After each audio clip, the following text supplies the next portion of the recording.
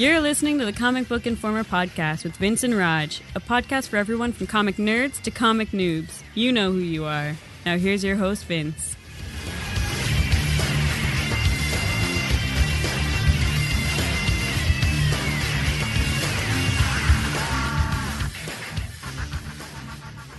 Hello, everybody, and welcome to issue 252 of the Comic Book Informer podcast, coming to you on March 1st. How you doing? I'm actually doing all right. I had to read some good comics, so I'm actually in a good mood. Oh, wait, you had to read some good comics. Well, yes, we have to read the comics for the show. You got to read some good comics. No, I had to. I'm still working on, I'm embarrassed to say it's just because I started slow, but I'm still working on the Star Wars Dark Disciple from Christie Golden. So every moment that I have to read something else that takes me away from it, yes, I have to read it because I need to finish this book. It's that freaking good. All right. Well, while technically your phrasing was correct, I don't know, just didn't sound quite right. I will just move on with it. Yeah, fine. Well, those aforementioned good comics, I decided I had no say in the matter. Yeah, you never do. That with Scott Snyder recently announcing that the end of his Batman run is coming up with issue 51, and now we know that somewhat coincides with Rebirth. It sort of makes sense. I figured I'd take a look at a comic I've been wanting to read on this show for years at this point. And that's his run on Detective Comics from 2011, going from issues 871 to 881, alongside artists Jock, Francesco Francavilla, and David Barron. It's multiple storylines, but it's pretty much considered one large storyline under the title of The Black Mirror. And I thought it was really cool to see Snyder's start on Batman before he took over the main title in the New 52. What's funny is that reading this, at least I felt that way. I don't know necessarily that I'd be able to guess immediately that it was Snyder, but I think I might have been able to, because you see the same elements that you saw in Batman. You see the same clever writing, the same attention to detail, and you see an appreciation of that IP. And I mean, that's there in spades immediately. It's one of those things where there's certain writers, there's a lot of good writers, and there's certain writers though that it doesn't feel like reading a comic book. Not that there's anything wrong with reading comic books, not at all. It just, the way the story is constructed is, I don't want to say more intelligent, because again, that sounds harsh, but it's just a different way of writing that he has that really comes through. And it does feel a lot more researched, a lot more attention to detail, and also a deep appreciation and understanding of each of the characters. And it comes across as well. I mean, this was so good, and I'll get to my one point. I have one issue with it, and it's a minor one. One issue with all of these. It was that freaking awesome. It's really cool because you could definitely see him playing in that sandbox that would become his Batman run, especially the main Black Mirror storyline. There's a lot of Court of Owls sort of elements to that. Nothing, the actual plot line, but the feel of it and like the general structure. You can definitely see that he was working with stuff that he enjoyed and wanted to carry through after the big reboot, because you can also kind of pinpoint the exact moment in the story where he found out there's going to be a reboot and he needs to tie up as many loose ends as possible. Well, the thing too that I appreciate, which is another reason why I think I might have guessed that it was Snyder, is his understanding that Gotham is a character as well. Oh, absolutely. And not everybody gets that, or some will kind of try to make it seem as if they get it, but it still doesn't come through properly. However, every time he tackles that, it is very much, it doesn't feel as if it's just shoved down your throat. It's very much an organic character in the story, and you can appreciate that. Even when they are kind of monologuing a little bit about it, which there's a little bit of monologuing here, of course, to be expected, but it still comes off as a very clear understanding that Gotham is a central character in this story. Well, it wouldn't be a Batman comic without a certain amount of brooding. Well, yeah. But what we get here right off the bat is this wonderful little moment in time where Dick Grayson was Batman. And I loved Dick as Batman by just about every writer that touched him, even Grant Morrison. As much as I wasn't a fan of his Batman overall, I liked his Dick as Batman. And I felt that was something he'd been building towards for a while and finally reaching that point, because we've seen so many other people as Batman, especially currently with Jim Gordon. But I mean, just the history of the character and what it means for him to finally, you know, put on the big boy pants, if you will. I, especially under Snyder's writing, I absolutely adored it. Well, the thing too that's different about Gordon and Dick is that there's still a lot of similarities between Gordon and Bruce. And so a cantankerous old man playing Batman is not that different from a cantankerous young man playing Batman.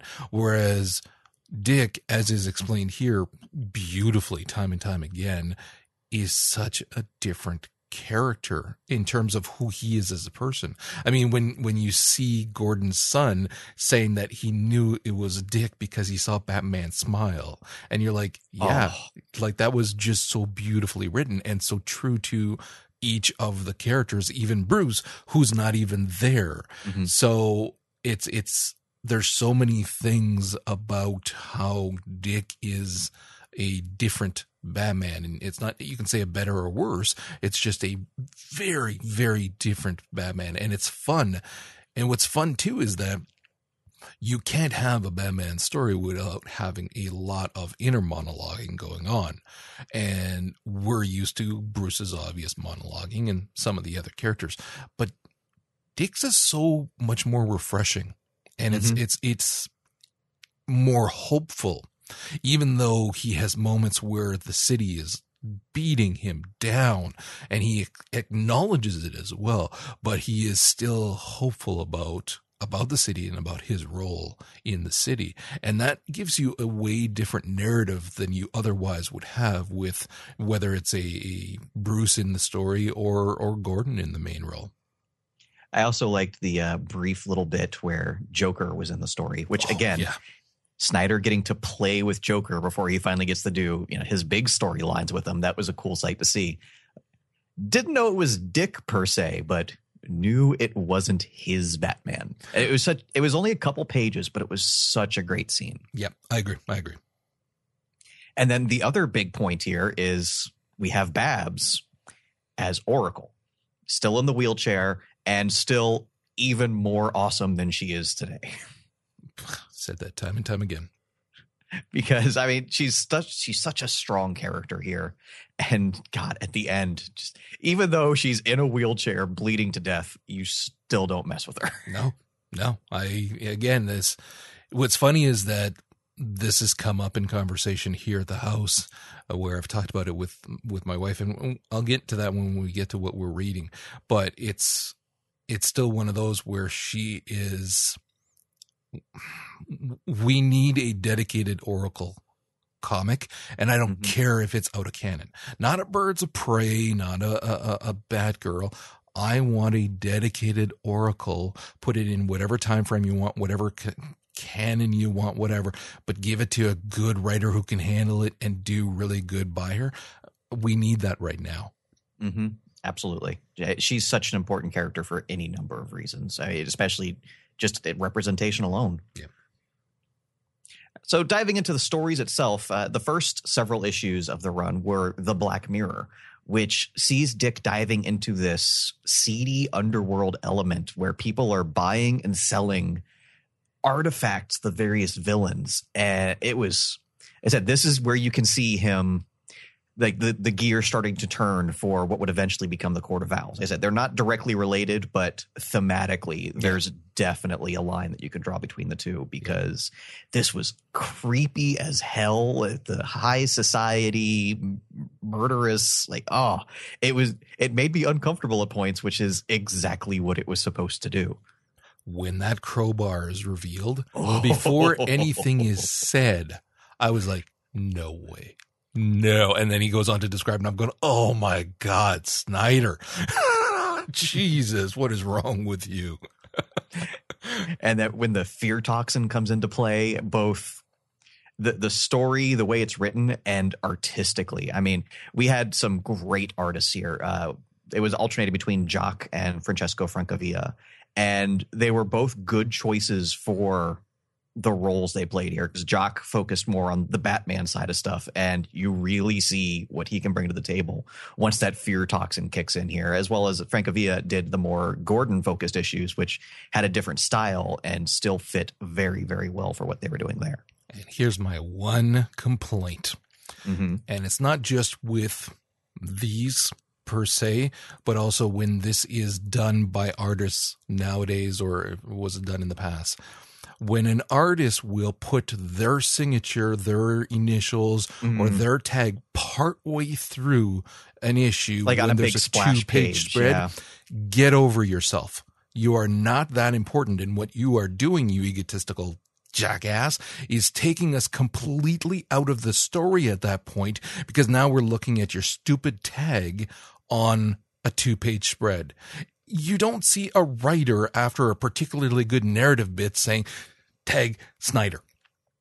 No, your signature is at the beginning. You're given the credit you deserve, or at the end when it's done. Stop putting your signature on 2-page spreads. And he does that a couple of times, and I hate it when artists do that. To me, there are few things as egotistical as something like that, where you need somebody to know, even though it's partway through the story, you're going to stop. Whoa, hold on a second. Check it out. I did this. Shut up. God, I hate it when they do that. I don't hate it per se. I understand why it's done, but at the same time, I agree that it's very jarring. There's no reason to have it done. There's none. They're given credit at the start or at the end. There's no reason. It irks me. I don't have a lot of pet peeves when it comes to comics, but man, that's one of them. It's like, get over yourself, buddy. Yeah. So yeah, Black Mirror, especially like looking back on it now, I'm glad we waited as long to read this as we did, because now as a historical artifact, it's so much more interesting. Yeah, no, it was really well done. Going back to the art, I didn't think that, and this is not a jab because of his little tag thing, I didn't think that Francesco's art was as strong. No, well, Jock is a superstar. I mean, it's kind of hard to compare. It's like when somebody takes over for Bacalo or Ramos. Yeah, it just kind of, it wasn't the same. But I mean, it was still fine. But you certainly do notice the difference between the two art styles, and it is jarring for those few issues in between, kind of thing. Mm-hmm. So then we dive into some of the Gordon focused issues, because that's the cool thing about Detective Comics. They don't all have to be Batman comics. You can spend some time playing with a lot of the other characters. So we got the Skeleton Cases storyline, which is actually backups originally published for the Black Mirror, collected as one issue in the collection here, as well as the Lost Boys, which brings back James Gordon Jr. and that creepy son of a bitch, Snyder. Oh my goodness. He wrote a disturbing character.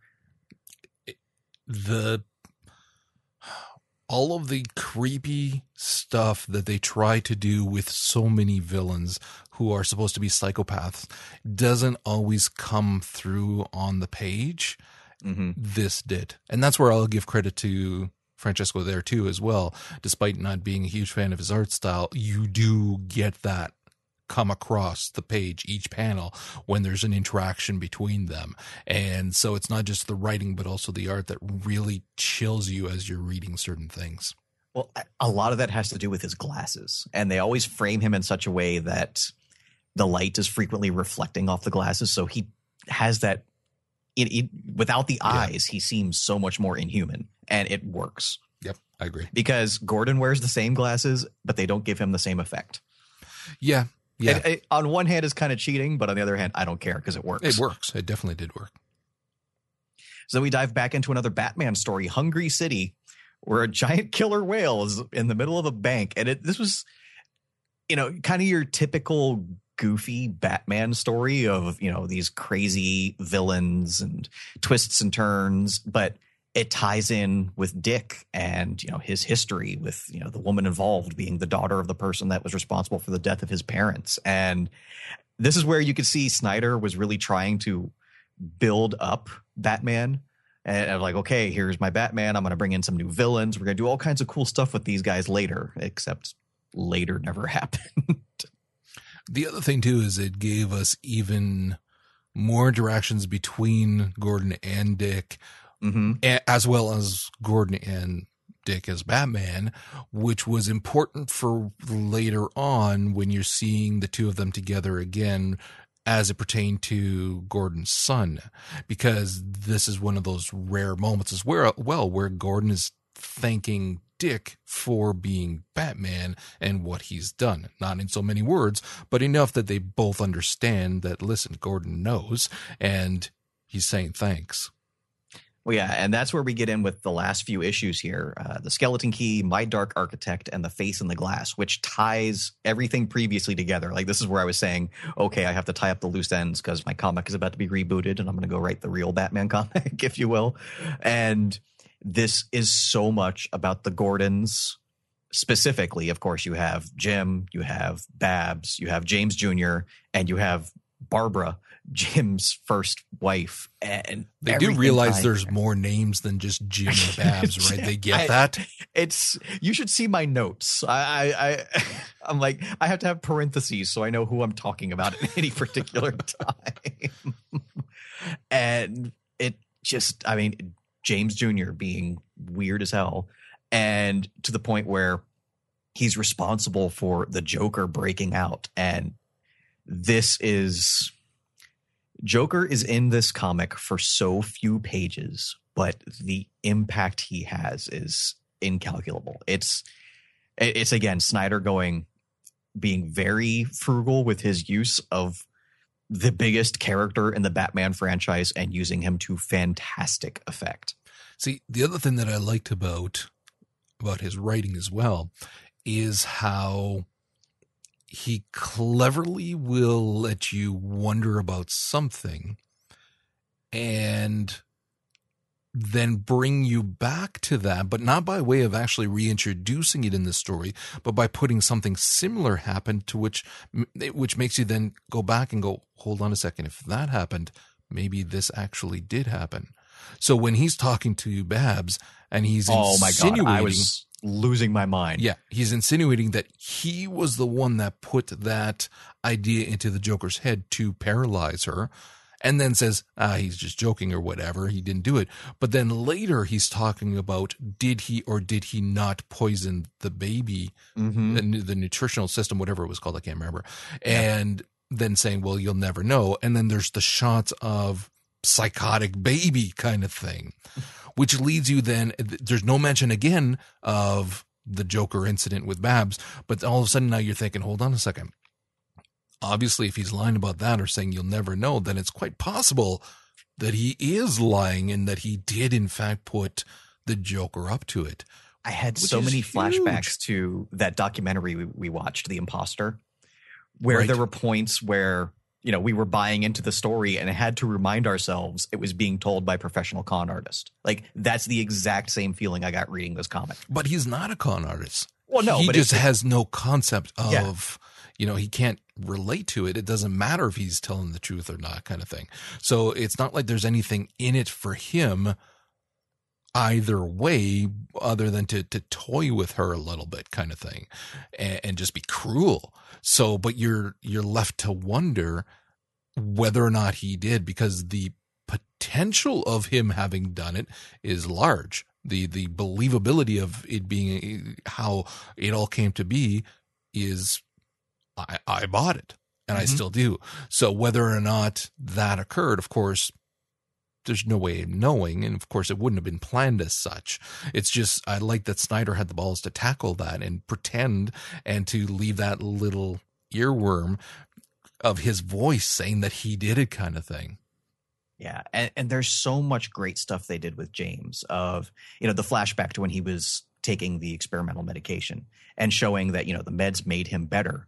But once he had that clarity, you know, he had the twisted vision of, no, this is regressing me to, you know, being like normal people. I was evolved. I was meant to be, you know, this next level. And it shows that, yes, there is something medically wrong with him, but there's also a deeper sickness beyond just, you know, being a psychopath. Like, there's something actually twisted inside of him, and tying that in with Jim Gordon and all the stuff with the past, you know, the girl that disappeared when they were teenagers. Oh, yeah. And, you know, him trying to approach it as a detective of, you know, never having the evidence. And without that evidence, he can believe that his son isn't completely gone. And it's so well done. It's hard to kind of formulate and explain without having read it, because it's wonderfully paced, and it's such a fantastic character study for all of them, for Jim, for James Jr., for Barbara, for Dick, for everybody. What I really liked, and I go back to this often, but it is important because we do have, obviously the population's getting older, comic book readers, and some of them do have families. And as a parent, you're reading this, and I'm reading the bits with Gordon, and not only is it chilling, but it sets your mind to wonder of just how much would you accept from your child. Because in most cases, it's damn near anything. But this takes that and says, really? Anything? Are you sure? Because look at what he's done, kind of thing. But then you're thinking, yeah, but it's not his fault. He's got this mental condition. And there's so many ways of rationalizing who he is as a parent. And you could see Gordon doing the same thing all throughout, like still wanting to stop him, obviously, and yet still not being able to kill him when it comes to that point. Yeah, very good. So good. And then I loved a little bit at the end with Jim and Dick, where, yes, there is the implication that Jim knows who it is, because, of course, he would recognize his daughter's childhood friend and somebody who was very important to her, same way James Jr. did. And it ties into that scene in Injustice, is what I keep coming back to, where, of course, Jim knows that Barbara was Batgirl. So that scene was so well written in Injustice that it screwed up Batman and Gordon out forever. There's so much unsaid in that scene that it was a great way to end this comic. Yeah.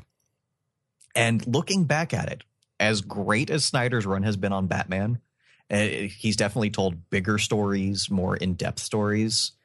I'd say the quality of the story of what he did in 11 issues on Detective Comics is the high point. I don't think I'd put it hard. Up it's hard. Porter Vowell stuff, but in terms of like the Bloom stuff going on now, I don't even think you can compare the two. You can't. Which is too bad, because considering the depth of what was going on with Bruce there, you would think that it should have, but I don't even think it comes remotely close to this in terms of just the quality of the writing. Mm-hmm. And then, of course, you have the what if scenario. What if he'd been able to continue writing Detective for a while and letting these plot points play out on a bigger scale? But, you know, we'll never know. We can be happy with what we got, because what we got was freaking awesome. Yeah, exactly. Yeah. Well, moving into what we're reading this week, I promised that I would see Deadpool, and I did, and I would give my opinions, and I will. So there. Yeah.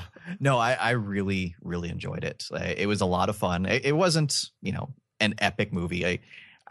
It's one of those things where, like I said, the marketing put butts in seats and people were entertained for their 90 plus minutes. So yeah, everybody's enjoying it. It was better than just about anybody expected it to be. And I think you can definitely agree to that point. Oh, yeah. Like I said, I never said that it was bad. Mm-hmm. No. It just did not strike me as good as what everybody was making it out to be. No, I'll mostly agree with that. But you also have to consider, you know, when it came out, it's been a while since there's been, you know, a big, you know, event movie, especially in the superhero genre. So this is kind of, you know, getting people back into that mode now that all the big movies are going to be coming out over the next couple months. But I just really enjoy how well made the movie was. Like, it was brilliantly paced.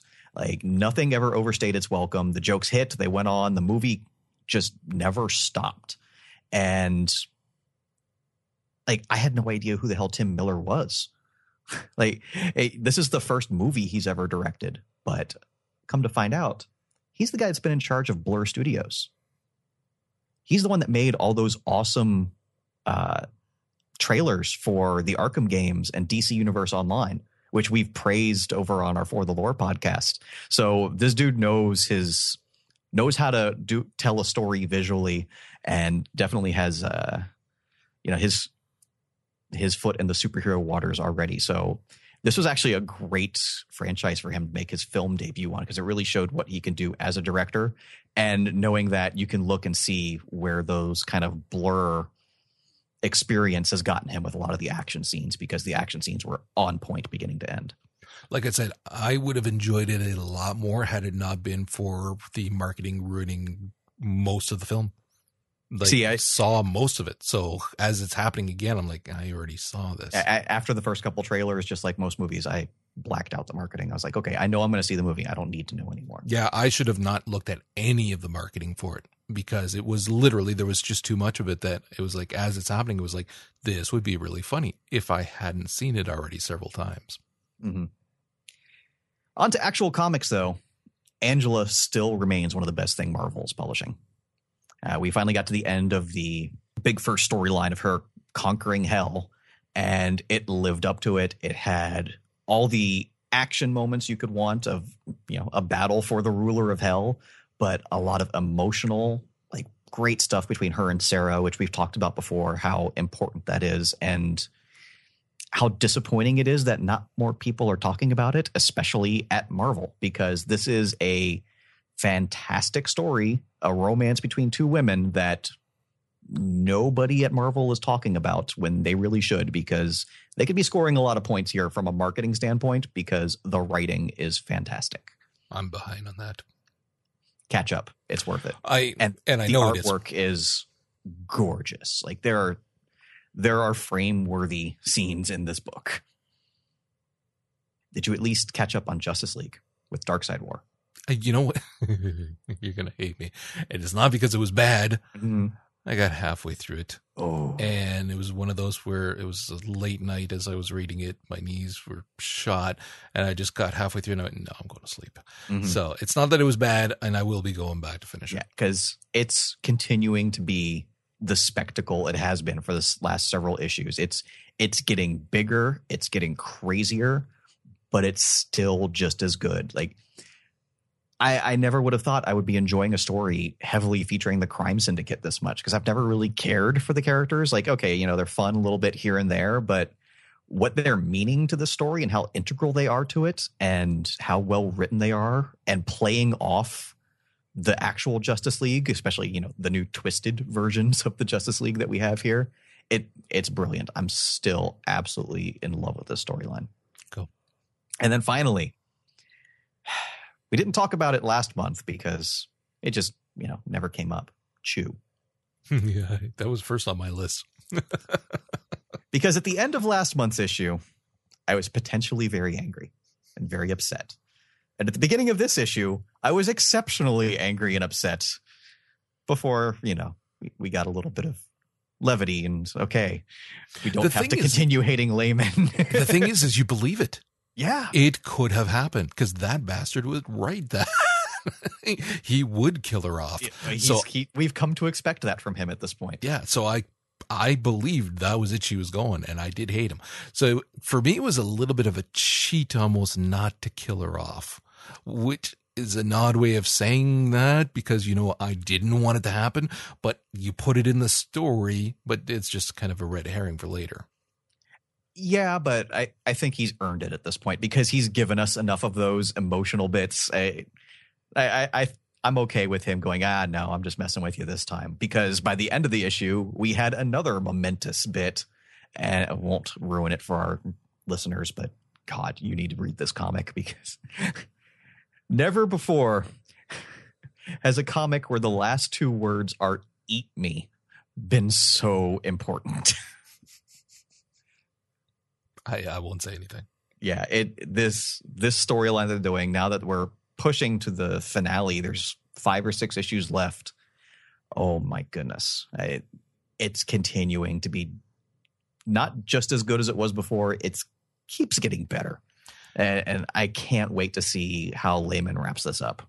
Absolutely have to say, we constantly are saying how amazing the art is, but in some of these issues, some of these panels, the art is unbelievable.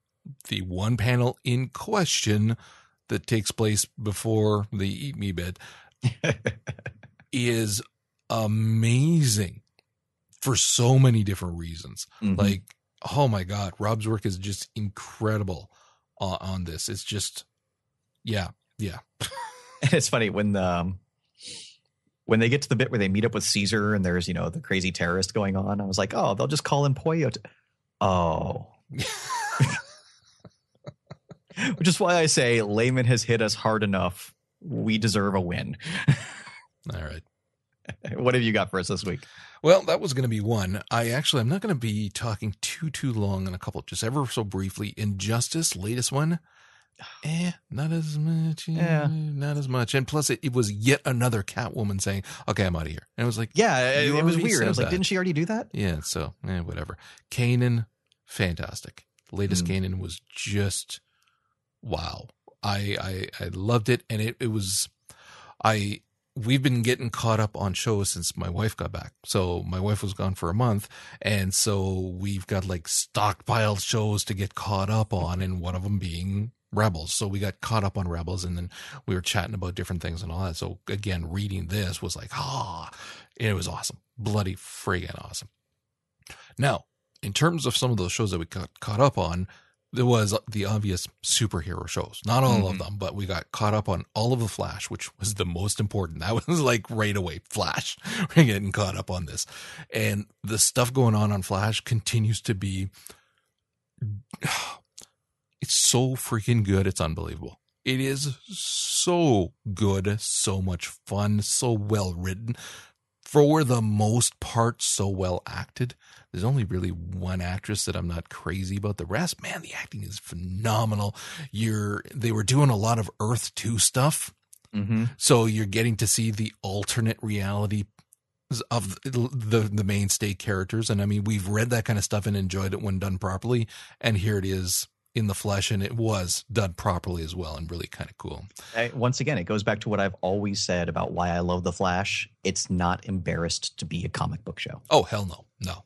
And it dives headfirst into every comic book silly trope it can, and looks great coming out the other end. What's funny is that you'll get the tie-ins, the obvious tie-ins between mostly Arrow and Flash, and they'll even throw out little lines every once in a while on each other's show about the other show, or like Felicity will be wearing a Star Labs hoodie kind of thing. And so you get those. And one of the ones too is whenever Oliver will make a joke about something going on in Barry's world and how different it is from them, like the time travel and all that. And he just has this look on his face. It's like, yeah, don't ask. It's just a thing it's real. And so you get that. But it's true. All of it. Yeah. Was it the last episode or the one before that? They did King Shark. Now, they had shown him a little bit before in a prior episode, and he's just massive, like holding on to all of Barry's head in his hand, and he's just huge. And the special effects were amazing, but it was very short. They had an episode where flat out fight between the two of them and chase and everything. It is such a great time to be a superhero TV show fan now, because that's a thing that happened. It looks so real. There are scenes where Barry is racing under the water. He's running, and King Shark is swimming underneath him, periodically jumping out of the water towards the camera. And it is spectacular. It is glorious. It looks so unbelievable. So yeah, that continues to be awesome. The stuff in Arrow has been interesting with the whole League of Assassins and Damien Dark and whatnot. But here's the thing, and this is the only thing that I'll talk about, and the rest of the superhero shows they're good. We've got caught up on Supergirl as well, which the stuff with John Jones has been really, really quite cool. But anyways, back to Arrow. In Arrow, and this is going to spoil a little bit if you're like way behind, so stop listening. But Felicity got injured. So she had her she was shot. Again, is very, very much Oracle. She was shot. Her spine got damaged. Mm-hmm. She was in a wheelchair. She already is the Oracle character for Ollie and his troop here. So she's the smart one that's at the computer telling him where to do, hacking into everything. They even, once she's in the wheelchair, they give her a code name and they call her Overwatch, which I'm guessing Blizzard might have trademarked, told them that was trademarked. And they make the joke that Oracle was already used by someone. Nice. I'm fine with that. I'm fine with that. Let's be honest. Their version of Ollie is already 75% Batman. Oh, you might as well go with it. Yeah, it fits. Here's the thing, though. She's in a wheelchair for a while, and they handled it really well because there's the obvious trauma. There's the healing, trying to get through this, trying to deal with this. But it's also in how everybody else treats her. And like, you don't see anybody pushing her wheelchair. She gets by. She gets where she needs to go. And then there's the obvious, like, there's no pity party at all for anybody being, talking to her and things like that this is horrific, which obviously it would be, but they immediately treat her like the person that she's always been. So again, a lot of things done really well, but they're going to take her out of that chair and you're just waiting for it. And it's quite a few episodes later, but the genius is there. Mr. Terrific's in this as well. Okay. And so he's working on something that's going to, when implanted into her spine, allow her to walk again. And it doesn't initially, but spoiler, it obviously does. And she walks.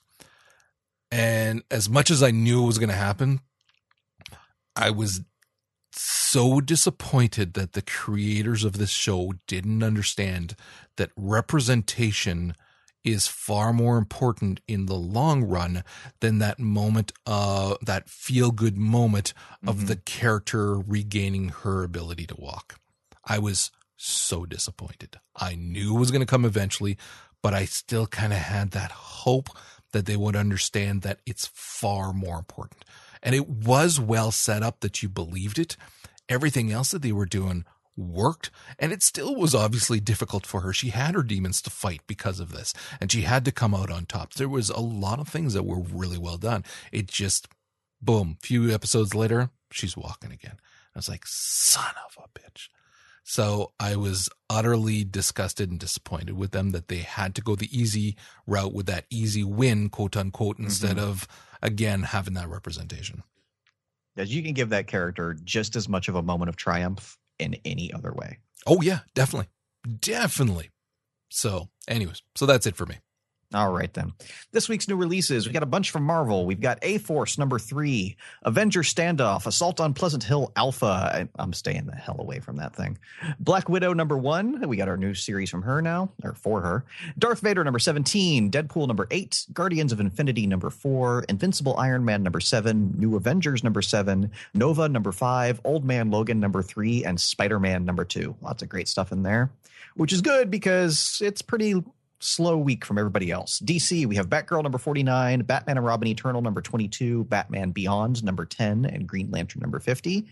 Image brings us Deadly Class #19 and The Walking Dead #152. From Boom Studios, Mighty Morphin Power Rangers #1.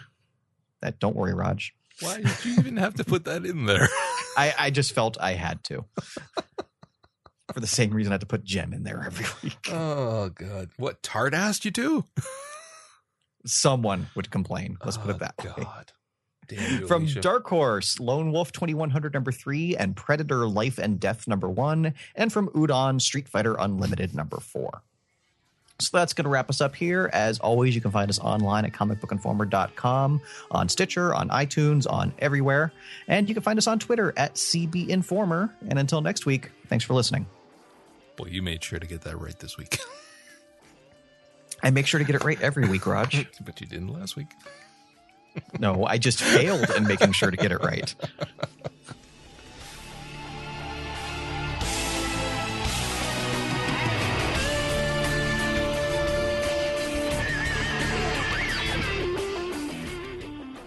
make sure to stop by comicbookinformer.com and let the guys know what you think in the comments.